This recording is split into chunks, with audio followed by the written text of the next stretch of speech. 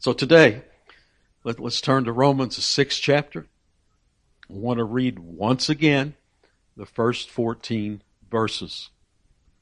So let's read again. I'll be reading from the New King James Version. What shall we say then? Shall we continue in sin that grace may abound? Certainly not. How shall we who died to sin live any longer in it? Or do you not know that as many of us as were baptized into Christ Jesus were baptized into His death? Therefore, we were buried with Him through baptism into death, that just as Christ was raised from the dead by the glory of the Father, even so we also should walk in newness of life. For if we have been united together in the likeness of His death, certainly we also shall be in the likeness of His resurrection, knowing this, that our old man was crucified with Him, that the body of sin might be done away with, that we should no longer be slaves of sin, for he who has died has been freed from sin.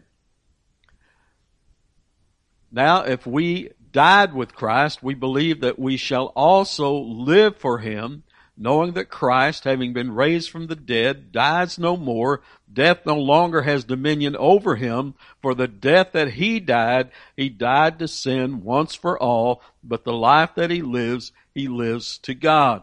Now, I'll pause just for a moment. Pay close attention to these next 4 verses. This is where we're at today. So listen. Likewise, you also reckon yourselves to be dead indeed to sin, but alive to God in Christ Jesus our Lord. Therefore, do not let sin reign in your mortal body, that you should obey it in its lusts. And do not present your members as instruments of unrighteousness to sin, but present yourselves to God as being alive from the dead, and your members as instruments of righteousness to God. For sin shall not have dominion over you, for you are not under law, but under grace. Let's pray. Heavenly Father, we give thanks for your word. And Lord, teach us by the truth of your word and by the power of your Spirit. Lord, overwhelm us with your truth this day. Father, just protect me from error. Lord, just let me stay in your word. And Holy Spirit, speak and minister the message that each one here needs to hear. So let us have ears to hear. And it's in Christ's name I pray. Amen. Now, last week we opened by talking about how Paul had been emphasizing what we know. Is that not how we should live every day? Always going back to what we know. What we know is true from the Word of God about who He is and about who we are in Christ. Always bring it back to this, of who and what we know. Just from what we read this morning, do you not know that as many of us as were baptized into Christ Jesus were baptized into His death? Child of God, don't you know that?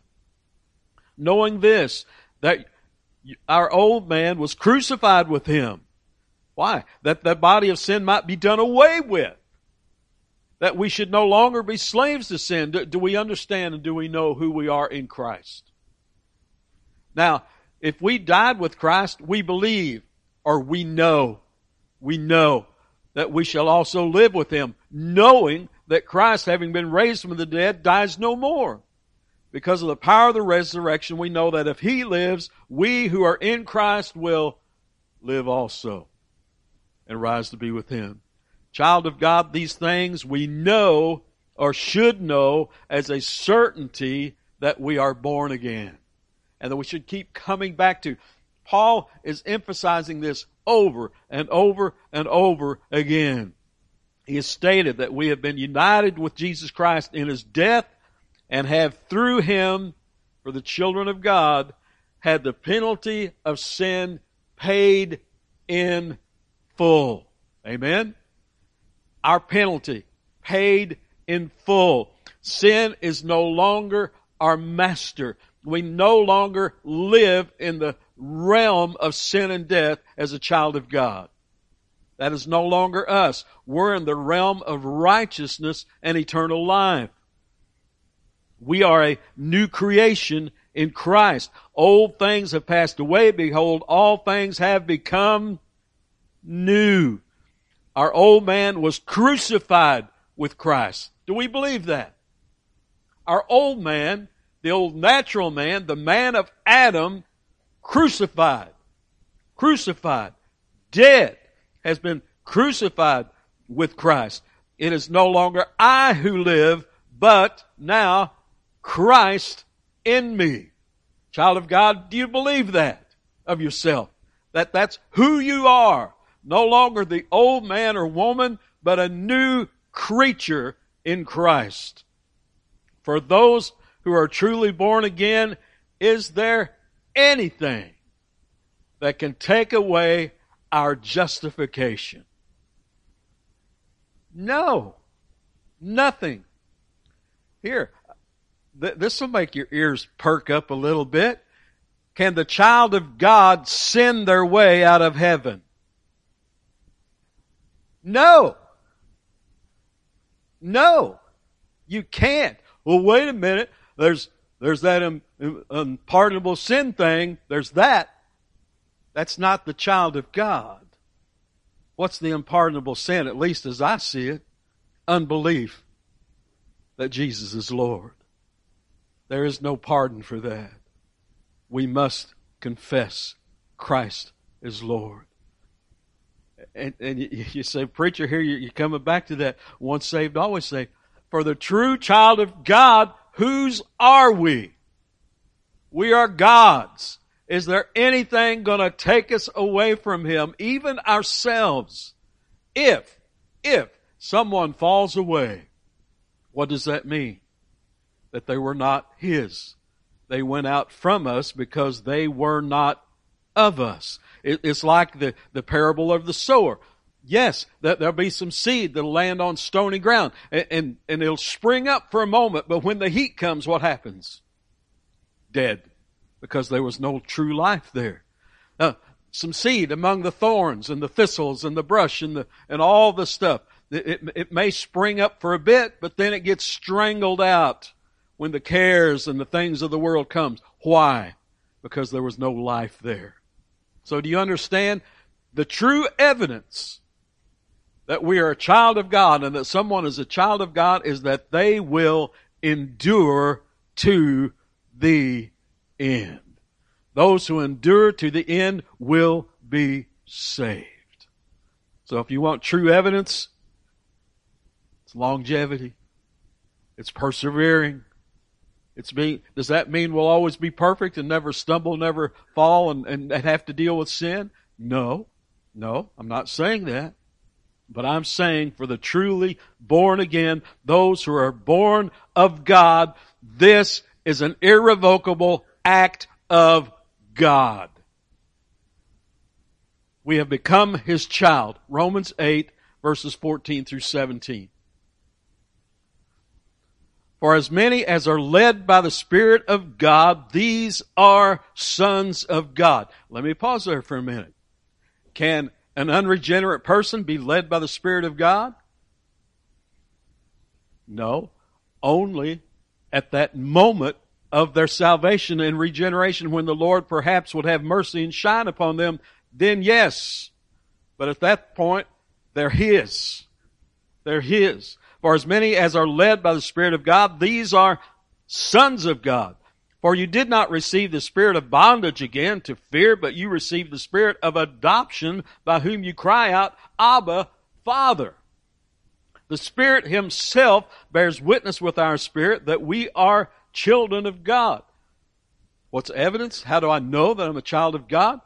His Spirit will let me know. He will tell me that I am His. He'll not leave me out there in doubt. I can go to His Word and I can read His Word of what He says about my justification, and He will reveal to me, this is you. This is what I've done for you. This is what I've accomplished for you. The Spirit Himself bears witness with our spirit that we are children of God. And if children, then heirs. Heirs of God. And joint heirs with Christ, if indeed we suffer with Him, that we may also be glorified together, crucified with Christ. Once adopted into God's family, we are His child forever. Amen? Are you rock solid on that? I've been talking about this so much, it seems like lately, but that's what Paul keeps hammering on over and over. Do you know that you're saved and that you are His, that you are a child of God? Let's read this one more time from John 10, verse 27 through 29.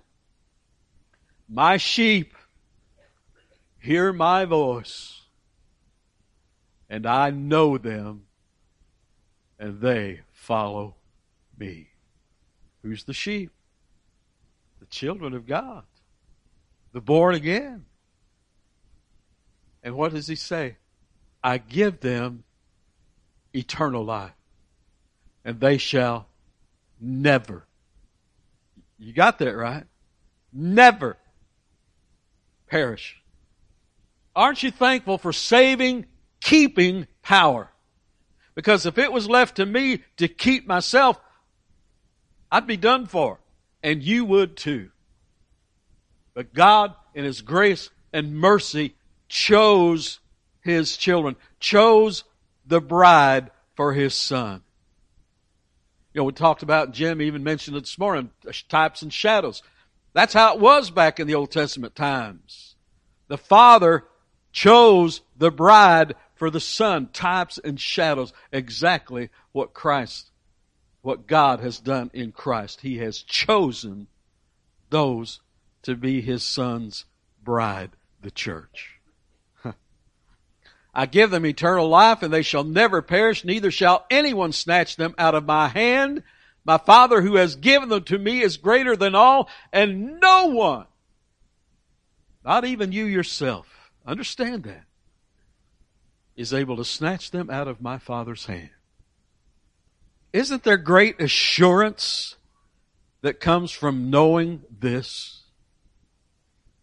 I hope you understand that there is great assurance in knowing that we are being kept, as it says in 1 Peter. We've been kept by the power of God. By the power of God. Once a slave to sin, but now a slave to righteousness. Once under the wrath of God, but now set free. Now no condemnation. Verse 1, Romans 8. You know it. There is therefore now no condemnation to those who are in Christ Jesus. To those who have been immersed into Christ. Who do not walk according to the flesh, but according to the Spirit. John 3, verse 6. You know this? Am I telling you anything new? Of course not. I never do. I've got nothing new for you.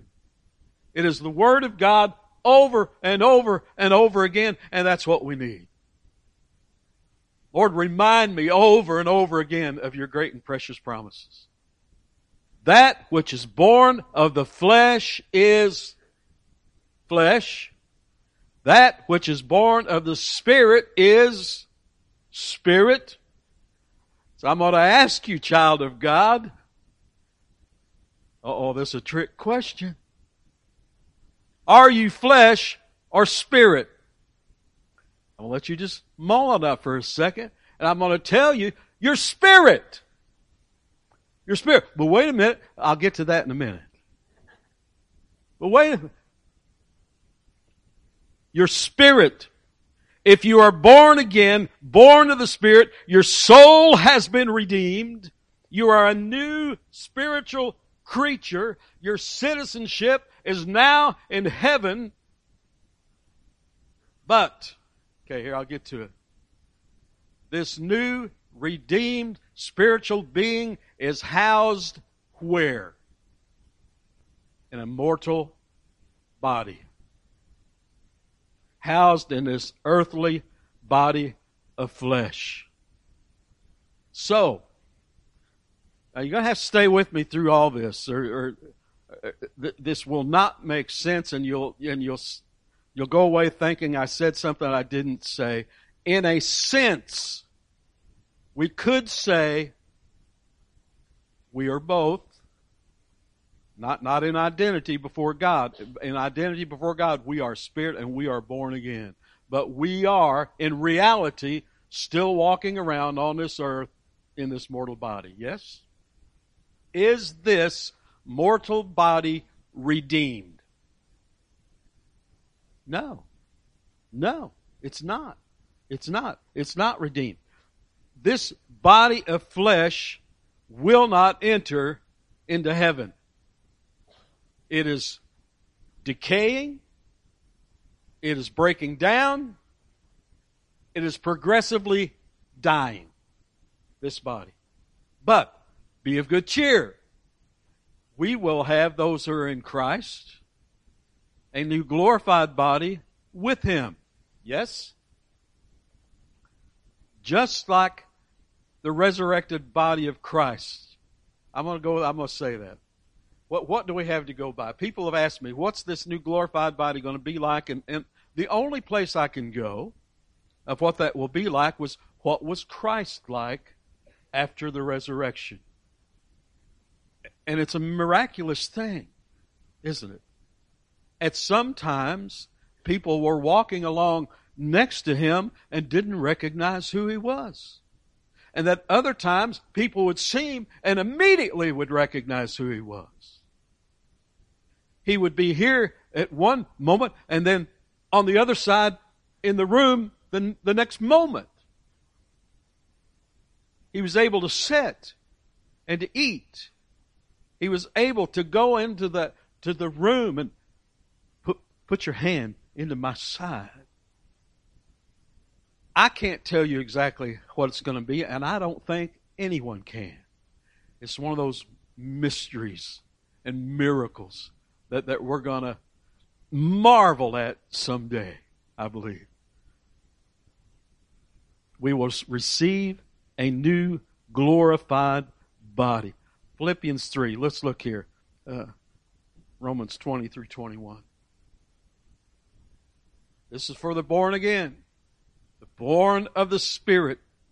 For our citizenship is in heaven, from which we also eagerly wait for the Savior, the Lord Jesus Christ, who will what? Transform our lowly body. What's it talking about? Mortal, lowly body, that it may be conformed to His glorious body, according to the working by which He is able to subdue all things to Himself. We will all be changed. How will that be? All I can do is tell you what Scripture says.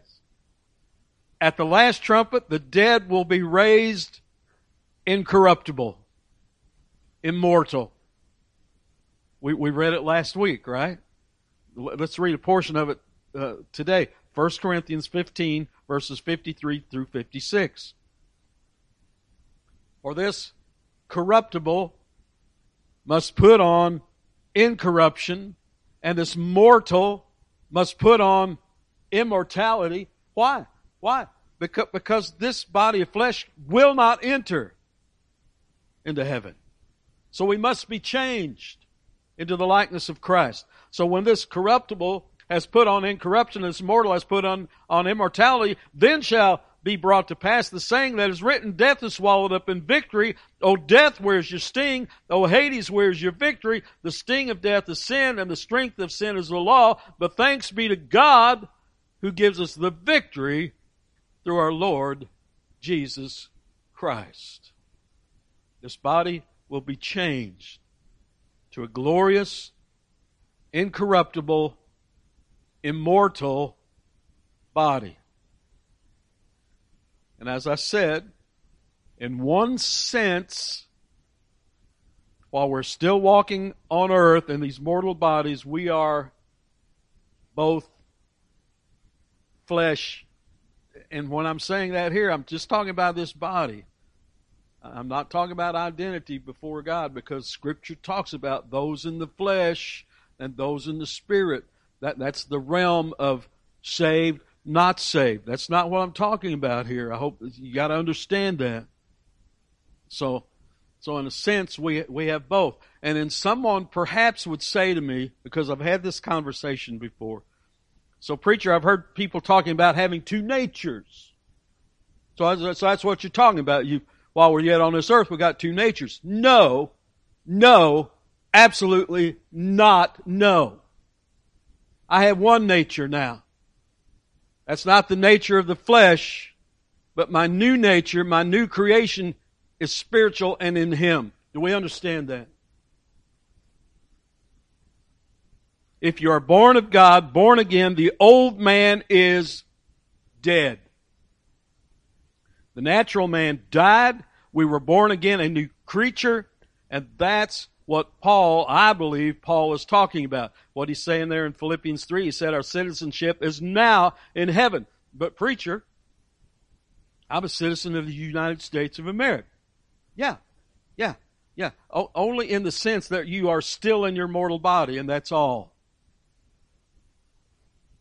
Eternally speaking, what are you? Child of God, born again, citizen of heaven. In reality, what are we here on this earth? Many an old hymn was sung and written about being pilgrims and strangers on this earth. Hebrews 11, verses 13 through 16. These all died in faith. Well, we have to have a little context here. Who died? So he's talking about the descendants of Abraham. Not having received the promises, but having seen them afar off, were assured of them. Let me pause there for a minute. Types and shadows of that which is yet to come. Having seen them afar off, were assured of them, embraced them, and confessed that they were strangers and pilgrims on the earth. For those who say such things declare plainly that they seek a homeland. And truly, if they had called to mind that country from which they had come out, they would have had opportunity to return. But now they desire a better, that is, a heavenly country. Therefore God is not ashamed to be called their God, for He has prepared a city for them. Child of God, do you believe He has prepared a city for you, a country for you, a homeland for you? He has. He has. See, that's us.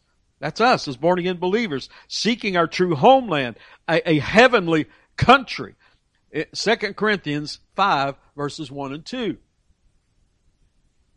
2 Corinthians 5, 1 and 2. For we know that if our earthly house, what's that? What's he talking about? This mortal body. And then he not just a house, he calls it a tent. This tent, why? It's temporary. It's very temporary. For we know that if this earthly house, this tent, is destroyed, and one day it will be, it'll go back to the dust of the earth from which it came. We have a building from God. A house not made with hands, eternal in the heavens. Do you like the thought of that? I hope you do. I hope you do. For in this we groan, earnestly desiring to be clothed with our habitation, which is from heaven. Why don't you want to go there? Do you long to go there? To be with Christ? To be forever in your true homeland. You see, our new nature in Christ has us fixed upon things above, the true place of our habitation. In Hebrews 13, verses 14 through 16. Hebrews 13, 14 through 16. For here we have no continuing city, but we seek the one to come. Are we seeking heaven?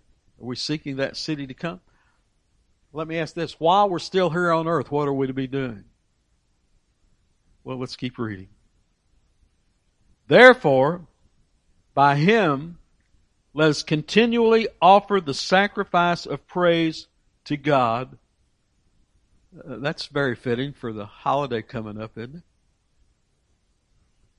Let us continually offer the sacrifice of praise to God. That is the fruit of our lips, giving thanks to his name.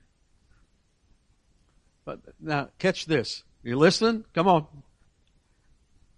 Do not forget to do good and to share. For with such sacrifices God is well pleased. While we're here yet on this earth, what do we do? Good. Share. Tell others about your homeland and about what Christ has done for you and what Christ could do for them if they put their faith and trust and confess Christ as Lord. Let's go back to Romans 6, verse 11. Likewise. See, now that's as good as a therefore. Okay? Understand that. Likewise, even so, knowing and fully believing in everything Paul has said up to this point of who we are in Christ, likewise, you also consider, count it as so. Well, how can I count it as so? Because God has declared it so in His Word. That's how. Well, how can I believe these things? How can I do it? Because God has declared it in His Word. Take Him at His Word. Likewise, you also reckon yourselves to be dead indeed to sin, but alive to God in Christ Jesus our Lord. I'm going to ask you another question you're going to have to think about a little bit here. Child of God, are you dead indeed to sin? Yes. Well, how can you say that? Because God's Word said it. See, now you may have been tempted, and you're still sitting there thinking about this, to say no because you know yourself. And you know the struggle with sin that you have. But the truth is, you are dead indeed to sin. God has declared it so. Sin shall not have dominion over you. You are dead indeed to the penalty of sin. Your sins have been covered by the blood of Jesus Christ. All sins, past, present, future, Jesus has paid the penalty for every believer. Sin shall no longer have dominion over you. Amen? But we're faced with an earthly reality. Are we not? But what about sin? And again, here's the issue. I know myself. You know yourself. We know we're prone to wonder. We know we're prone at times to stumble and fall. If I am dead indeed to sin, then why does sin still give me so much trouble? That's the question, isn't it? That's the question we need the answer to, is it not? I would venture to say every one of you have thought about that at some time in your life.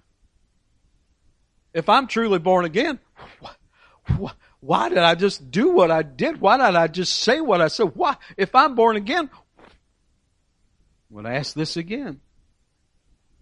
Is this unredeemed body of flesh prone to temptation, prone to sin? Yes. Yes. is sin an ever-present foe to be dealt with while we are still in these earthly mortal bodies? Yes. Let's look again at what Paul said in Romans 6, verses 12 and 13. Therefore, child of God, born-again believer, do not let sin reign in your what? Mortal body. In this tent, in this house. That you should obey it in its lust. And do not present your members. And let me pause there for a minute because I don't think we've talked about this yet. What's it meaning? What's it talking about when it says don't present your members? What's the members? Is that members of a church? Is that members? No, you understand what it is, right? It's your fingers, it's your tongue, it's your hands, your feet. It's the parts of your body with which you do things and you function. Don't present your hands to be used as instruments of unrighteousness. Don't present your tongue. There's a good one, right? And we could go to the book of James and preach a sermon right there. Don't present your tongue to be used as an instrument or a weapon for unrighteousness. Don't do that. Therefore, do not let sin reign in your mortal body. Do not that you should obey it in its lust, and do not present your members as instruments of unrighteousness, sin, but rather do what? Come to Jesus. Look to Jesus. But rather present yourself to God as being alive from the dead, and your members as instruments of righteousness to God. Therefore, in light of who you are, in light of what you know, do not let sin reign. Is it possible for a born-again believer to have sin reign, at least for a moment of time, in their mortal body? Yes. Yes. Because we sin. We sin. How can that be? How can that be? Here's John MacArthur. Here's just one sentence. One sentence. John MacArthur. Sin has no power to control a believer unless the believer chooses to obey its lusts. I must say amen, John. Temptation and lust presents itself,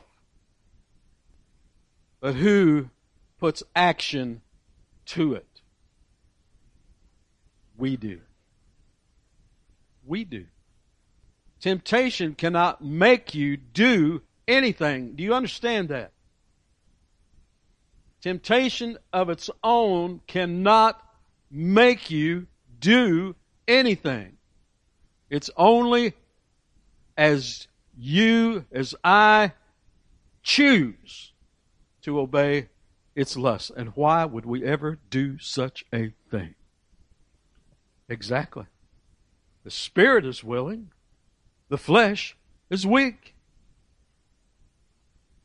Therefore, do not let sin reign in your mortal body, that you should obey it in its lust. Peter makes a very similar appeal, and we're going to get to what Dusty just said there. 1 Peter, 2nd chapter, verses 9 and 11. I've already cut this sermon in half, and I don't know if I'm going to get through the half I've got today. We got food. We'll keep going. All right. All right, this is from Peter. But you are a chosen generation. Child of God, do you understand that? Chosen by God. Before the foundation of the world. I can't fathom that. I don't know if you can.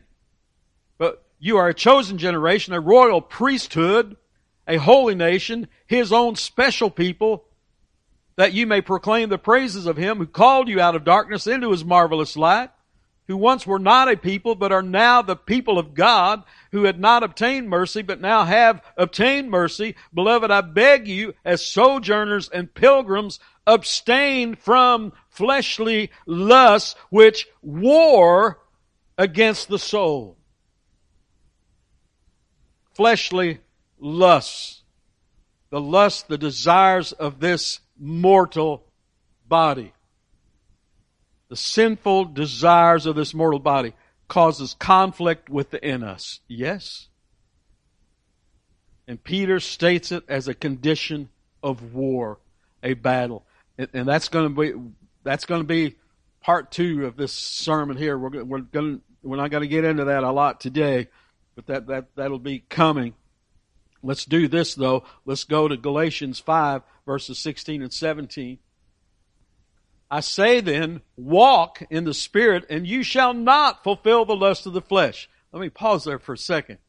Would you say amen to the Word of God? If we are walking in the Spirit, being led by the Spirit, keeping our thoughts to things above, keeping our thoughts toward what God has done on our behalf, to keep our thoughts to what Christ has done and dying on the cross to pay the penalty of our sin, if we're looking to Him, we shall not fulfill the lust of the flesh. Because we're going to be filled with Him. There is no room for anything else. I firmly believe that. I have to. Because His Word declares it. Let's keep going. Verse 17. For the flesh, mortal body, lusts against the Spirit, and the Spirit against the flesh, and these two are contrary to one another, so that you do not do the things you wish. How could I do that? How could I say that? How could I have done it? How could I have looked at that? How could I have... Now, I'm going to go into Romans 7, verses 18 through 25. And I know that there are those who will teach and preach, and in their understanding, they believe that this struggle that Paul talks about in Romans 7 is the unregenerate, unsaved Paul. I am not standing with them. That's not what I see from the Word of God. That's not what I see from this build-up all and through Romans 6. That's not what I'm seeing. So let's read. And you pray and ask the Holy Spirit to give you understanding of all this. Paul says, for I know that in me, that is in my flesh, mortal body, nothing good dwells. For to will is present with me, but how to perform what is good I do not find. For the good that I will to do, I do not do, but the evil I will not to do, that I practice. Now if I do what I will not to do, it is no longer I who do it, but sin that dwells in me. So, well, there you go, preacher. Then that's unregenerate Paul. Let's keep going. I find then a law that evil is present with me, the one who wills to do good. For I delight in the law of God according to the inward man. Now I'm going to pause right there. That is proof enough to me that this is not unregenerate Paul, because an unregenerate natural man cannot, will not delight in the law of God. Do we see that? It's an impossibility. Because the message of the cross is foolishness to those who are perishing. So I can just take that one line right there. For I delight in the law of God according to the inward man.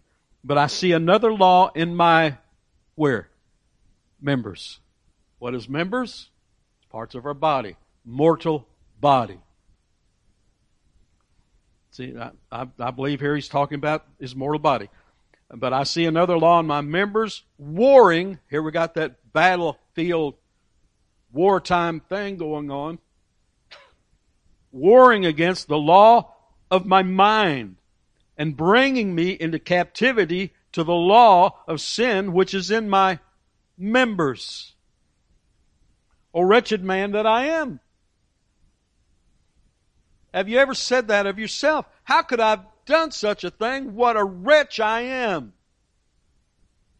Who will deliver me from this body of death? I thank God through Jesus Christ our Lord. So then, with my mind, I myself serve the law of God, but with my flesh, the law of sin. Mortal body. I have two quotes. John MacArthur, here's one. Quote. Now listen. Because a believer is a new creature in Christ, his immortal soul is forever beyond sin's reach. The only remaining beachhead where sin can attack a Christian is in his mortal body. One day that body will be glorified and forever be out of sin's reach. But in the meanwhile, it is still mortal. That is, subject to corruption and death. It still has sinful lusts because the brain and the thinking process are part of the mortal body. And Satan uses those lusts to lure God's people back into sin in whatever ways he can. End quote. I thought that was pretty good. We had an illustration several weeks ago that we're no longer in the field of sin and death, but we're over here in the realm of life in a different field. But he still yells across the road. Lloyd Jones. You can see who I'm influenced by in particular with this. I was just sitting reading Jones, and I was just marveling and thanking God for him. I was. Here's what he said. I myself, as a new man in Christ, am dead indeed unto sin. I have nothing more to do with it, and it has nothing more to do with me. I have finished with it as such, I myself. But it is here, still in my mortal body, and it will continue to be with me, and I shall have to deal with it as long as I am in this mortal body. Thank God I know that it can never get me back under its dominion. Never again can it master me. Never again can it ruin my soul. Impossible. All it can do is to tempt me to lust. It cannot affect my salvation. It cannot affect my final destiny. Sin shall not have dominion over you. Reckon ye yourselves therefore to be dead indeed unto sin, but alive to God. Yes, but in the meantime it will go on tempting me to lust. But do not let it master. Do not let it reign over your mortal body. End quote. Let's put verse 12, Romans 6, verse 12. Put it back up for a moment. Therefore, child of God, do not let sin reign in your mortal body. Now, to me, the implication is that you can let it. Because we're given the admonition, don't let it. He wouldn't say that unless we could let it. Does that make sense? Therefore, do not let sin reign in your mortal body, that you should obey it in its lust. A God-given desire can be turned into sin through the temptation of lust. So stay with me here for just a moment. Here's some examples. When we're hungry, we have a desire for food. Yes? Food gives our body nourishment and energy. But when sin gets involved and captures the desire, it can become gluttony, bulimia, anorexia. When we're thirsty, we have a desire to drink, which is good. It hydrates our bodies so that our bodies might function as they should. But sin perhaps may come and turn that desire for drink into more than just water or something of that nature, but to tempt toward alcohol or other things that may be addictive to drink. The desire for sexual satisfaction is a good thing within the bounds of marriage. It brings children.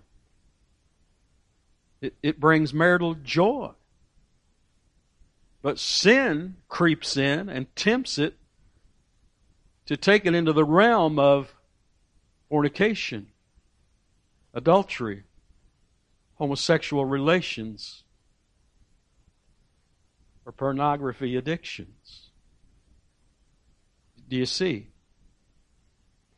The desire for rest and sleep that refreshes the body can be drawn into slothfulness or laziness. Sin can take good desires and turn the members of our body into instruments of unrighteousness. Do you see that?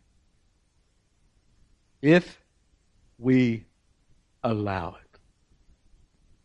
Why would we allow it? Because at that particular moment, our desire is greater for something else than it is for God. True? How else could it be? At that particular moment when we perhaps would succumb to sin, to temptation, at that particular moment we have preferred something else rather than God and His Word.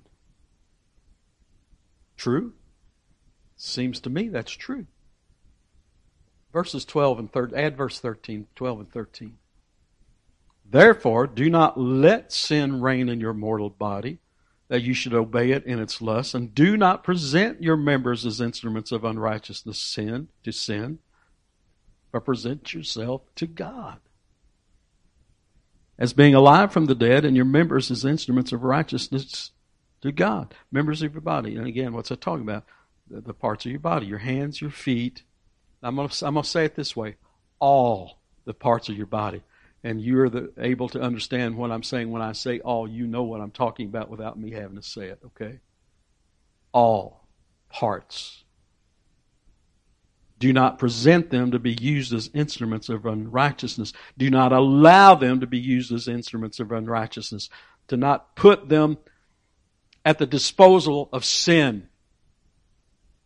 To be used by sin. To not make them available. Can I say it that way? One more, Lloyd Jones.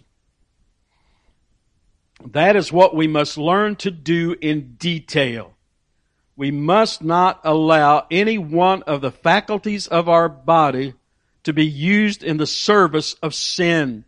I must not allow my strength. I must not allow my energy, my appetites, my speech, my mind, my thinking. I must not allow my imagination or my emotions, all these things which are part of me and the expression of my personality, I must not allow any one of them ever to be used by sin and in the service of sin. End quote. That should be my attitude. This child of God, that should be your attitude. It must never happen. In that quote, Lloyd Jones mentions the mind, our thinking, our imagination, and emotion. Now, are these parts of the instruments that we might surrender to be used as instruments of unrighteousness? I'm going to say yes. Yes. Proverbs 23, this first part of verse 7, I made... Boy, there you go. Is that big enough to see? Can you see that? For as he thinks in his heart, so is he. See, we might not literally do certain sins in our mortal bodies, but we sure might think about them. Correct? Imaginations. Sinful imaginations. Is that sin? Yeah, I just let it out of the bag. Sinful imaginations. Letting your mind go to places it shouldn't go. That's sin. That's sin. For those moments we are surrendering our minds to sinful thoughts, allowing our minds to be used as instruments of righteousness. And what can happen, what we think in our mind, can work its way into action. Oh, I would never do those things. If you're allowing your mind to think of those things, think about those things, there's that possibility it may go into the realm of physical reality. And never think that it can't. So what about our thoughts and our thinking? Particular verse come to mind. How about Philippians 4:8? Does that come to mind? Finally, brethren, whatever things are true, whatever things are noble, whatever things are just, whatever things are pure. See, there you go. Is those imaginations and thought, are they pure? Are they pure according to the Word of God? Are they pure? Are they impure? Whatever things are pure, whatever things are lovely, whatever things are of good report, if there's any virtue and if there's anything praiseworthy, meditate on these things. Think about these things. I know I've said, and I know we've talked about this, it kind of seems to me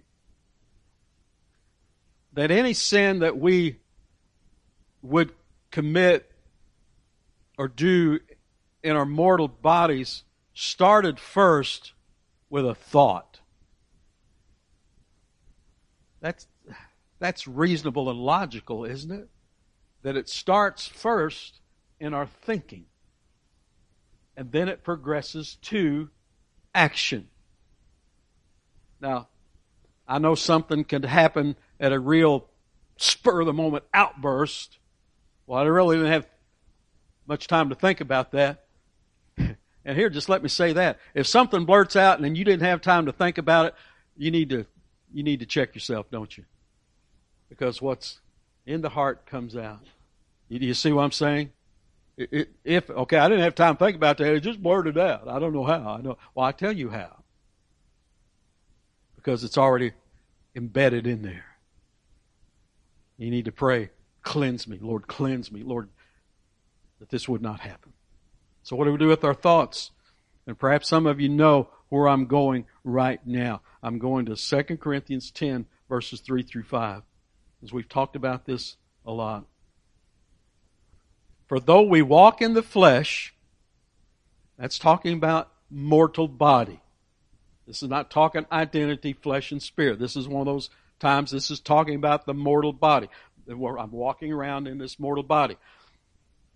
For though we walk in the flesh, we do not war according to the flesh, for the weapons of our warfare are not carnal, but mighty in God for pulling down strongholds, casting down arguments, and every high thing that exalts itself against the knowledge of God, bringing every thought into captivity to the obedience of Christ. What do we do when a thought or imagination comes that is impure, that is a thought that we should not go down that trail? What do? Barney Fife just came to mind. Nip it in the bud. Nip it, nip it, nip it. And that's true. That's true. Stop it immediately. Don't let it blossom. Don't let it grow. Nip it. So I believe it means that when we are tempted to believe something that is not true according to the Word of God, or when we're tempted by lust to commit sin, we must take those thoughts captive, stop them in their tracks, and just say no. I know that was a campaign years ago. I forget which. Was that Reagan's wife that did that? I think perhaps. Just say no to drugs. Well, it's not just say no to sin. It's not only that. It's saying yes to the Lord. It's saying yes to God. Do not present yourselves as instruments of unrighteousness. And here I want to point this out because we've done this before. I think it was a couple of years ago the last time I did it. When we read there in 2 Corinthians 10, it said, for the weapons of our warfare. That word for weapons and the word for instruments in Romans 6, same word. Same word, hopalon. Hopalon.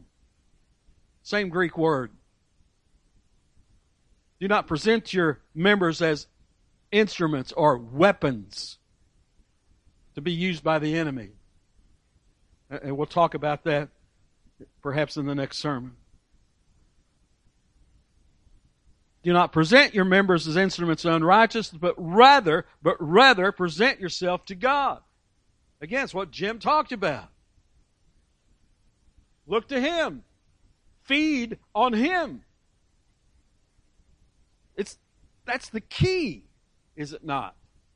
That's the key. Don't present your members to sin, but present yourselves to God. I have one. Let me see if I got more. I think I just got one more Lloyd Jones quote. Because here's what's at stake. Well, what's the big deal? Here's what's at stake. Now listen, everybody. Amen. Here we go. What is at stake if I allow sin even a momentary reign in my mortal body? Think about that for a minute. What's at stake? Well, my citizenship is in heaven. I'm being kept by the power of God. Nothing can separate me from Him, so I'm good. No. Listen. What's at stake? Listen, the very honor of God. The very honor of God and of the Lord Jesus Christ. That's what's at stake. If I claim to be a child of God, if I claim to be one who has been adopted into the family of God, that I am of the household of God, if I believe all that Paul has been teaching, then I say to myself, if I allow sin to reign in my mortal body, I am disgracing my Father, my Savior, and the family of heaven to which I belong. I cannot do that. End quote. That's what's at stake. Don't be flippant about your sin while you are still on this earth walking around in these mortal bodies.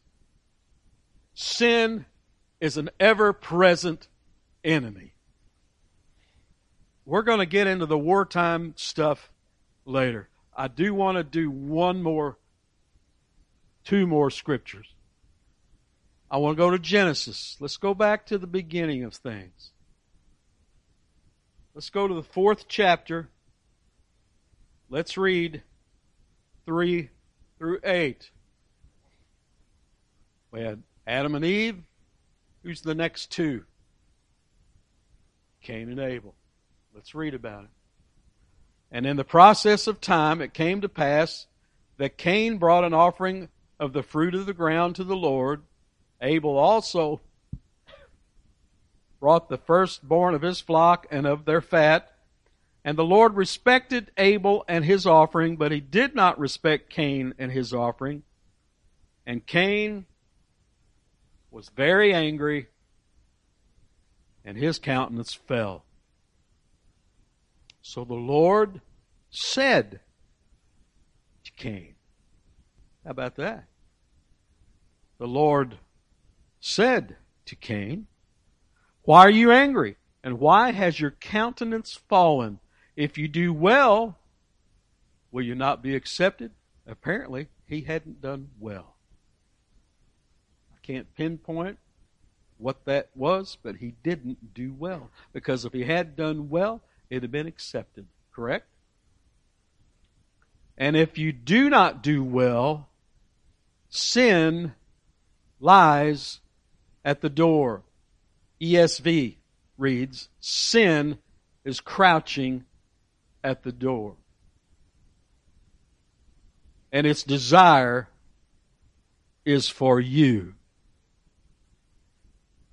But you should rule over it. Isn't that exactly what Paul is saying in Romans 6? Isn't it? Sin lies at the door.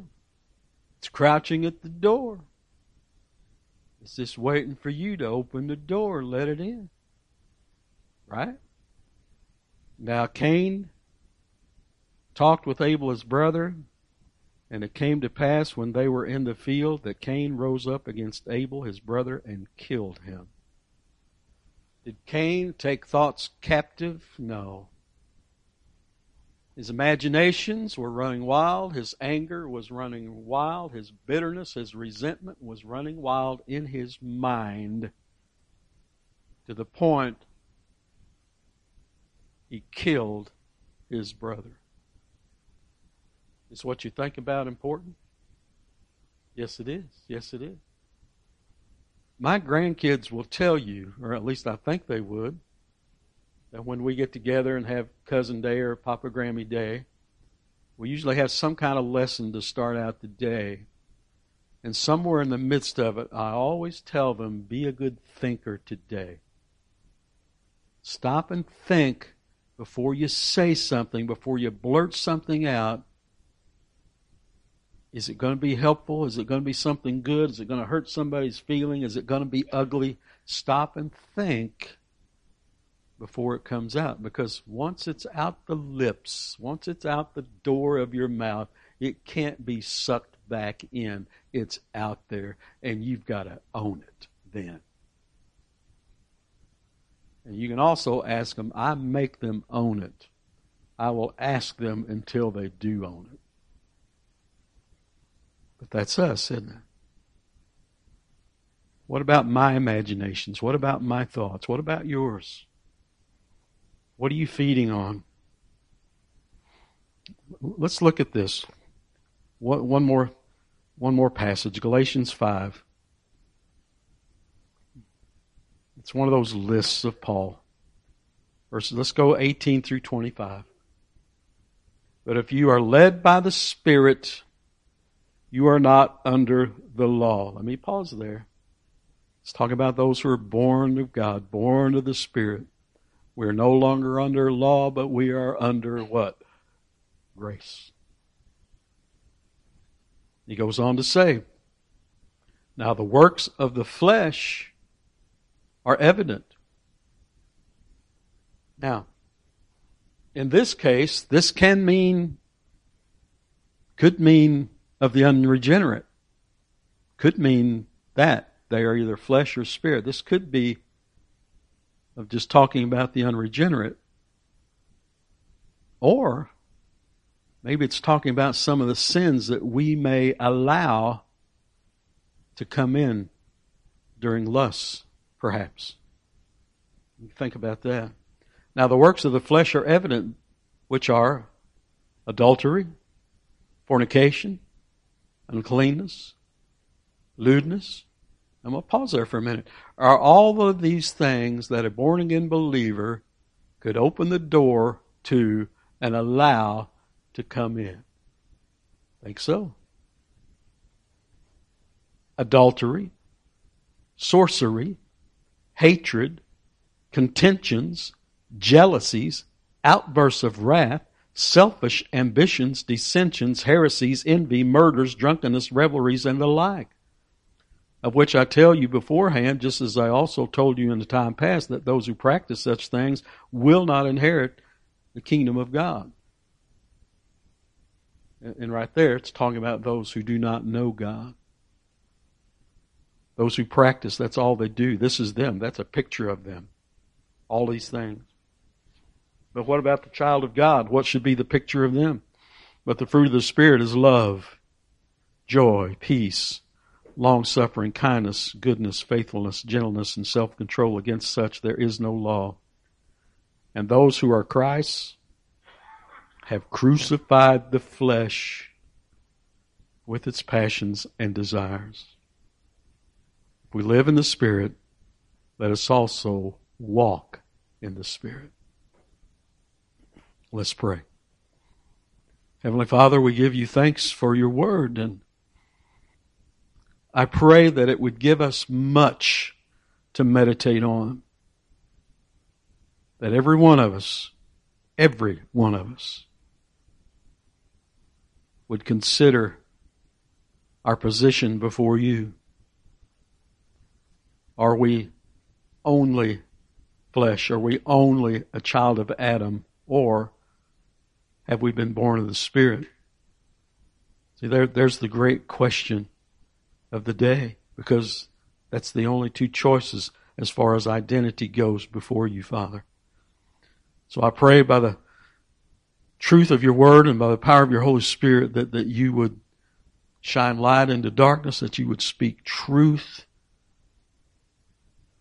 into unbelief, that you would bring to life someone who is yet dead in their trespasses and sins.